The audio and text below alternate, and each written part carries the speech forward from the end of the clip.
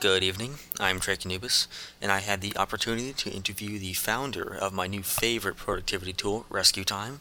So I'll go ahead and let the interview speak for itself. I'm Tony Wright. I'm the founder of RescueTime.com, which is, well, you're probably going to ask me what Rescue Time does in the next question, but Rescue Time is software that gives individuals and businesses a kind of unique and fresh understanding of how they spend their time and provides tools to help them spend it more productively. So who is this product aimed at? Is it mostly businesses or individuals, or what's going on? Well, so we started with the idea that we wanted to target kind of individuals, and it was attacking kind of a personal problem of our own that we had. We were doing the Scrum methodology when we were doing some software development at a company called Jobster, and every day people's job was to sort of articulate what they did in the previous 24 hours and what they were going to get done in the next 24. And we found that people's ability to sort of talk about what they did in the last 24 hours was awful. They'd say, well, I thought I was going to get done, these three things, but, it turns out that I only got this thing done, but I felt really busy and I don't know why.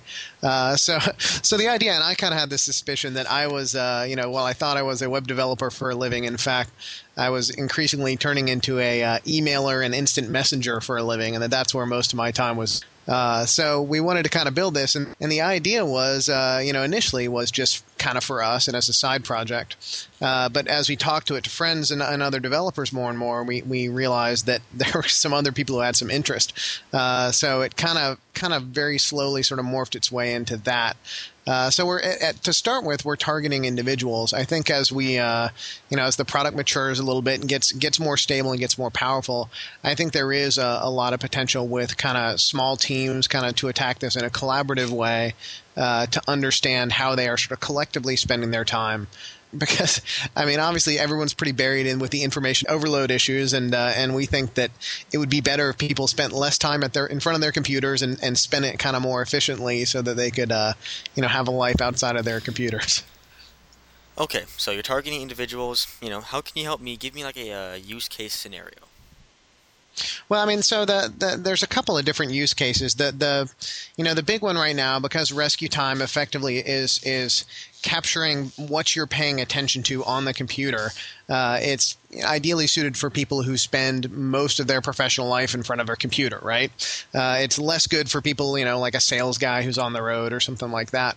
So the idea is that you, and what we see a lot of is people are curious about how they spend their time. They realize that something is wrong. They realize they're not as productive as they want to be, and their job is to create some sort of output, right? Whether they're a coder or a designer or a writer, they have a vested interest in their own efficiency. And if you look at, at any sort of time management system, when you read these kind of businessy self-help books, they say, well, the first thing you should do is keep a log of how you spend your time. And it turns out that's pretty darn impractical. If you imagine writing all this stuff down on a piece of paper, every time you alt-tab to an instant message window, you'd have a pretty busy piece of paper pretty quickly. I actually tried doing that once, but I found that I jumped around too much, and it was like too much to write down. It wasn't really working out that well. Yeah, what we're finding is people are alt-tabbing. This is my favorite stat that I pull out of Rescue Time, is that the average Rescue Time user is alt-tabbing to an instant message window 77 times per day. And that's the average, right? So, when I looked at my own, I was about 133, and that caused me to be so horrified that I literally uninstalled instant message apps from my computer, just because. The idea that we can multitask as human beings. If you poke around about it and research a little bit, it's just not true. We aren't good at it, and that task switching and context switching is both painful and expensive from a productivity point of view.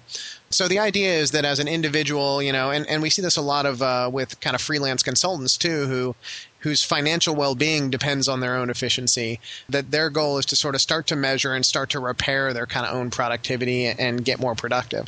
And there's certainly just a pure curiosity motivation as well, as just, people want to know the answer to this question, and the answer is generally pretty darn entertaining, if nothing else. Okay, so how does this work? Why don't you go ahead and just kind of explain the process? Sure. So Rescue Time is a small downloadable application, a couple $100K, and it's available for Mac and Windows. And we've actually had someone in the Linux community dive in and make a Linux client as well. But it's a small downloadable application that you will install on your computer. And what it does is it pays attention to what you're focusing on. So it's not measuring what applications or websites are open, but it's measuring what's in focus. It's going to give you more detail than, say, Firefox. It's not going to say, well, you spent 4 hours in Firefox. It's going to actually dive into that and say you spent 20 minutes at Google and 30 minutes on Gmail and an hour and a half on Facebook or wherever you spend your time. So the idea is really to capture what your attention, where your attention is going. And it also, of course, idles out. So if your keyboard and mouse are idle for a certain amount of time, it'll decide that you are no longer in front of your computer and kind of close out the current record. Some of this is a little scary, though. It's kind of interesting to see how much time I actually spend on just Google alone. Yeah, there's a blog post that we actually have on our company blog where I actually, within Rescue Time, so all of this data gets sent to our servers where we kind of crunch the numbers, then allow you to do analytics on it to see basically a bunch of bar graphs and a bunch of lists. And you can categorize anything, website or application any way you want via tags, kind of like Delicious. So if, for example, I've decided to tag, just because I wanted to know how much Google owned me, I decided to tag every Google product that I used, whether it's Google Desktop Search or Google Search or Gmail or Google Analytics.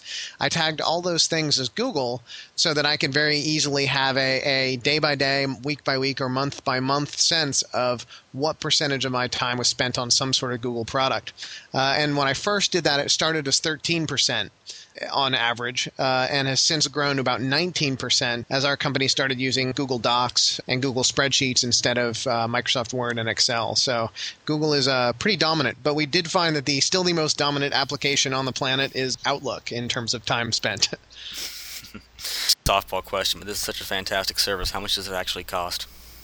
Yeah, this is my my home run answer is it's right now it's free. So for individual use, it's free. The idea is eventually, as we kind of roll out some, and that'll be if we ever say, I mean, I can obviously never say what things are gonna be like in years, but we want there to always be a free offering, and we want it to be at least as good as what we have now. So we aren't going to turn this into crippleware and make it so no one can use it unless they're forking up money. Where we kind of see it going is charging teams and businesses to kind of see this data in aggregate and to use it kind of collectively and collaboratively. And that's where we see eventually there being kind of a revenue model. I'm not a big fan of advertisement, just because I don't know. It seems to me that when you put advertisements in a tool, which Rescue Time is, first and foremost a tool for people, that those ads blend and tend to go away kind of visually pretty quickly. If you aren't, I don't know if you use Gmail or any webmail client, but when I use any webmail client, the ad region disappears for me, right? You just spend so much time on it that it goes away. So and that we could obviously, because of the data that we have, give people some pretty amazingly targeted ads, right? We can know, exactly what you're doing. So if you're a Photoshop guy, we can give you great ads for cool Photoshop stuff. But I just don't want to be in the ad business. We're sort of more interested in solving people's problems and being helpful for people rather than, trying to trick them into clicking on things, which is what the ad business kind of seems to be.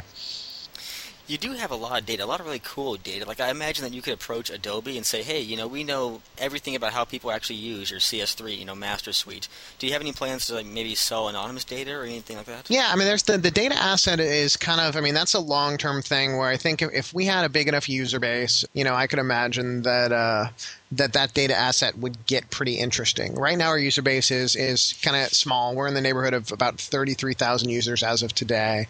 And that's growing, at 9% per week now. So that's, annualized, that'd be about 3,000 or 4,000% growth.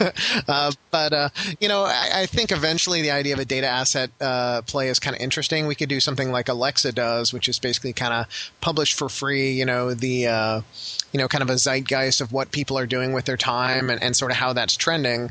But yeah, this obviously there's some privacy implications here. So not only anonymized, but it would have to be only an aggregate, right? We would never say, here's anonymous, user B, and here's how they spend their time, because I think you can kind of sometimes reverse engineer data like this and get back to some sort of identity. So we really want to avoid that.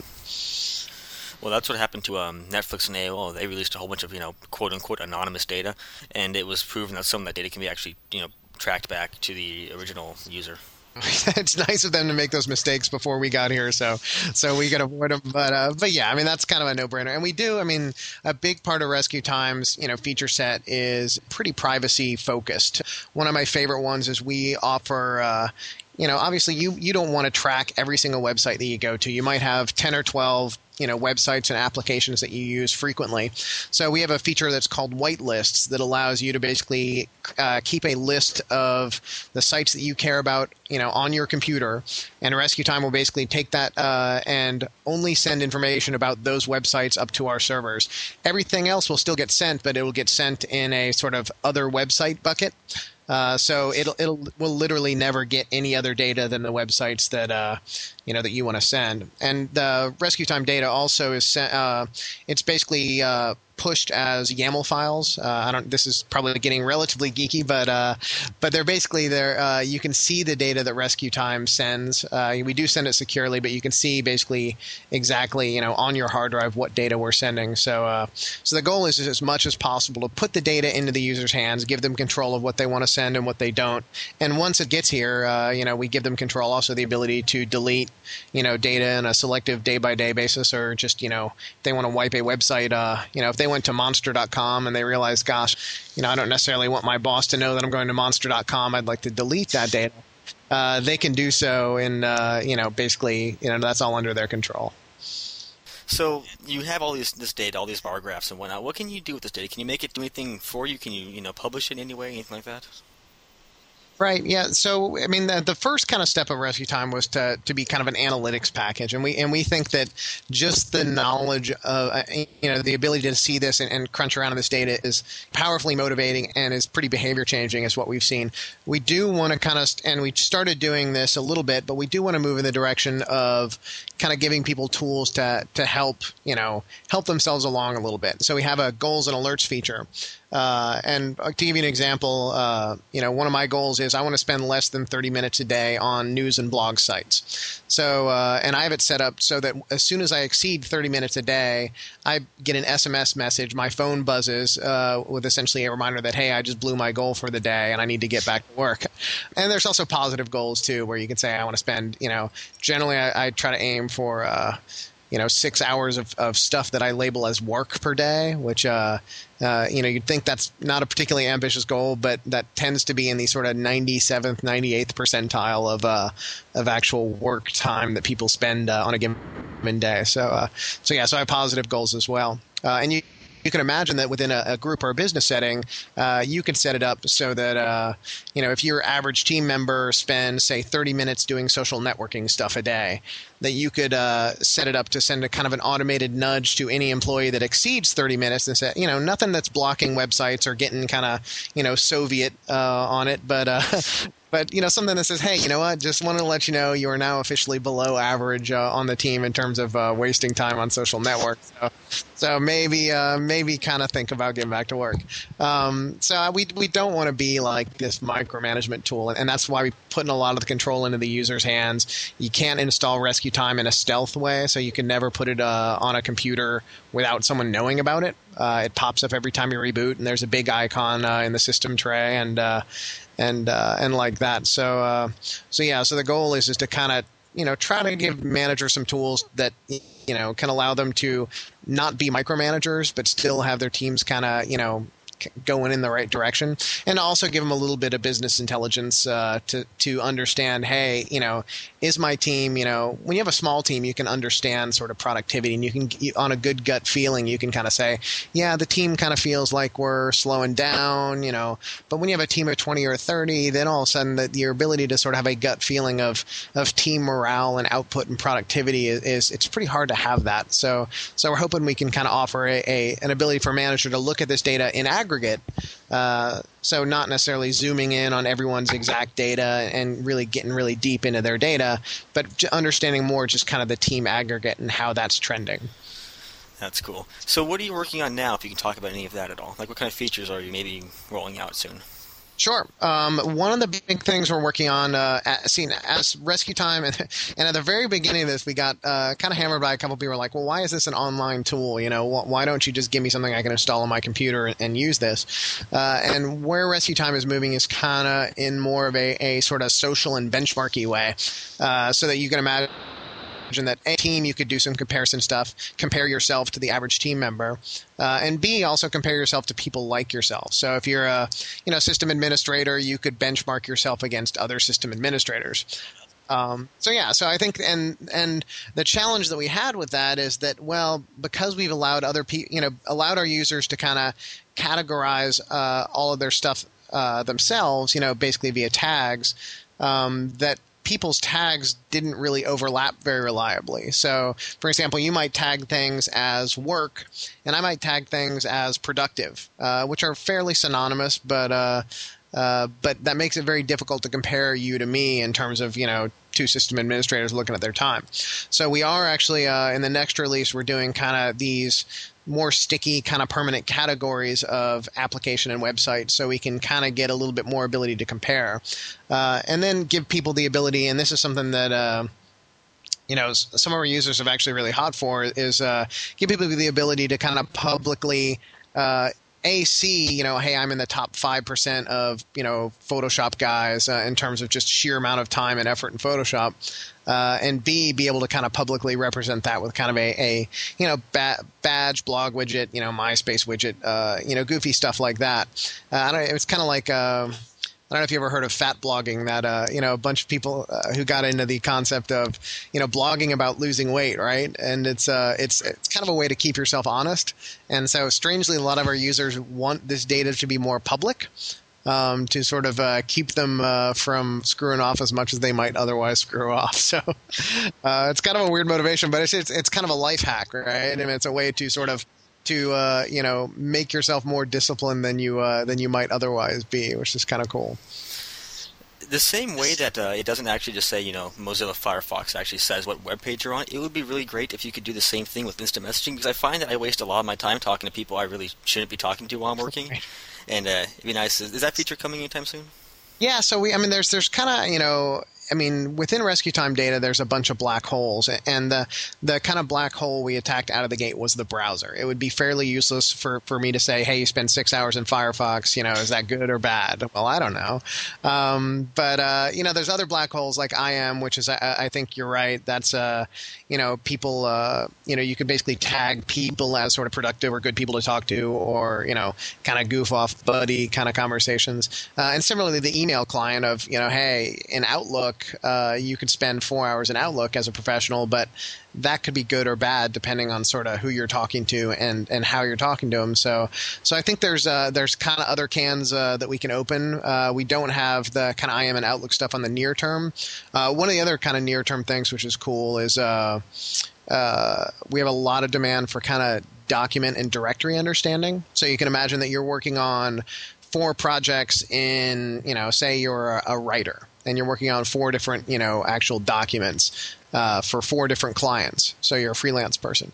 So to understand sort of, hey, am I working in Acme Incorporated's directory where I have 4 or 5 different documents, or am I working on, client B's directory, and to kind of give, people who are multitasking on multiple projects the ability to understand, okay, I'm using Microsoft Word, but what am I really using it for? So that's on the plate too, and that's probably our most demanded feature. Cool. One of my favorite companies is Valve. They make the like Half-Life 2, Counter-Strike kind of games, right? And they're my favorite company because they're relatively small back when they first started, and they're the kind of place where you can actually call the CEO up and talk to him if you wanted to. It's a very transparent kind of company. Like, you can actually walk in and see what they're doing. It's an open building. And when I was looking at your support forums, I really got the sense that your company was actually talking to people in the community. Like, I was actually seeing people who work there responding back. Would you say that you're kind of community orientated in some way? You could do this company in a lot of different ways, right? And this is something that we could build this big, monolith company for the enterprise, and all put on suits, and we're definitely not that company, right?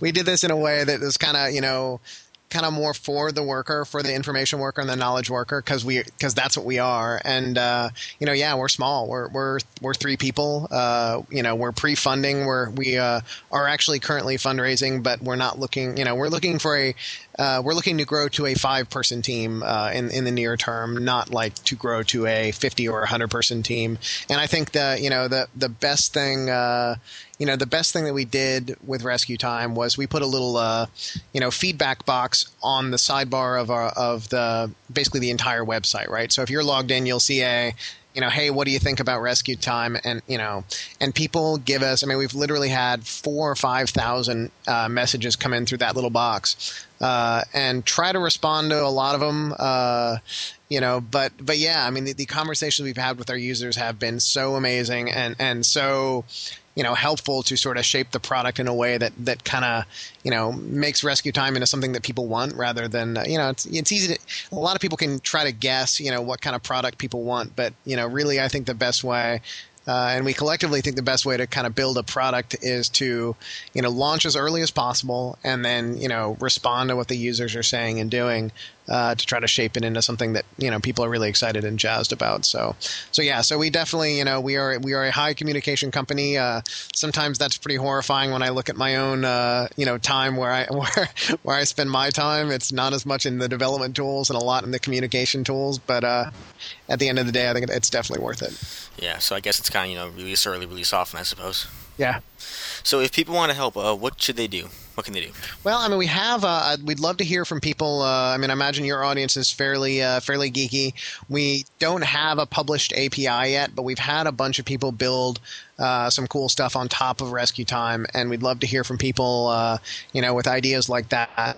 We had a couple guys, one for Mac and one for PC, who built a tool to manually push data to Rescue Time, so they could. What they wanted to do was essentially track offline time, like meetings and phone calls. They wanted to be able to push that data to Rescue Time, so they built tools to do that. We had a guy make a Linux data collector, and that could certainly use. And we've had a couple people kind of checking in code for that, but there's always probably room for help there. And honestly, just use the tool and tell us what's working for you and what's not, and what's confusing and what's not, and help us make it better. But yeah, it's really. We just love to, and honestly, the word of mouth too. If you use it and you like it, and tell your friends, because that's right now. Again, we're growing like 9% week over week, and that's near as I can tell, we can't take credit for any of that. It's all of our users basically, blogging about it, twittering about it, emailing their friends, just talking about it, and we get some cool press too. So all of that stuff would be great. You're going to kill social networking when people find out how much time they actually spend on these sites. Yeah, we had we did, and this should probably hit TechCrunch here. They're going to write up an article on it supposedly, but we did some crunching and basically pulled out about 500,000 man hours out of our database to do some analysis on, and we found that 44% of all of that time represented in those top, or in those kind of top 200 or 300 applications was communication related. It was either email, social networking, instant messaging, and these are all people who are, pretty obsessed with productivity. They're trying to be productive, right? And, they're also people who can see all this data, and you'd think that our audience is probably better than most, but to think that nearly half of, production workers, knowledge workers' time is spent essentially just moving information from one human being to another, it's kind of horrifying. We all think we're web developers and we're writers and we're artists or whatever, but it turns out we are communicators. That's rather insightful. So if people wanted to contact you, what should they do? Well, we have a contact page on our website, and we're always open for stuff like that. There's a forum that we link to from our help page where, people can throw out ideas as well as, kind of bugs and such like that. And of course, just using the service you'll see on that right-hand side of the site, there's a little feedback box. We sometimes get one-word feedbacks that say "cool." We sometimes get long essays. People throwing out ideas to us. So anything can go in that box, and we read every single. The whole team reads every single one of those. So we do love to hear from people. Where is this located? Just out of curiosity, is this like your house kind of thing, or do you actually have a small office building, or what's going on? No, we have an office. We actually this was a hobby kind of project. It was a side project. We all had day jobs up until the first of this year. So around Thanksgiving of last year, we, as we started getting more and more interest, we decided to apply to Y Combinator. Which is it's a kind of seed funding, very hacker-centric, kind of geek-centric seed funding outfit out of Silicon Valley, led by a guy named Paul Graham, who's a pretty famous software essayist and one of the big kind of Lisp guys. Anyway, so we applied to Y Combinator, and they don't release the numbers anymore, but they get in the thousands of applicants, per 6-month session, and we got the nod for that. So they picked 20 companies out of those thousands of applicants, and so we've been up until the end of March, up until I guess April 1. We were in Silicon Valley. Working with Y Combinator, and have since returned to Seattle and have a small office in Pioneer Square. So we are a real business with a real office, but it is definitely small. Okay, if people have any questions or comments for you, do you have like an email address or a phone number where you can be reached? Yeah, you can shoot to team, TEAM, @rescuetime.com, and that gets to basically all 3 team members. And we don't actually maintain a business phone. If you go to the contact page, you will see a phone number, and it is my cell phone. I take all sorts of bizarre calls on that number, but I'm probably not particularly eager to say it on a podcast. But it's on the contact page, so if people really want to talk by voice, I'm willing. Oh, can't say I blame you. Okay, well, thank you for your time, and thank you so much for being here. No worries, thank you. Okay, see ya. Okay, well, that was the interview with Tony Wright, the founder of RescueTime.com. If you have any questions or comments for me, I'm not really sure why you would, but if you do, you can email me at drakeanubis@gmail.com. If you need some other form of way to contact me, I have a ton listed on my About page at drakeanubis.com. Okay, great. Thank you for listening to Hack Republic Radio. HPR is sponsored by Caro.net, so head on over to caro.net for all your hosting needs.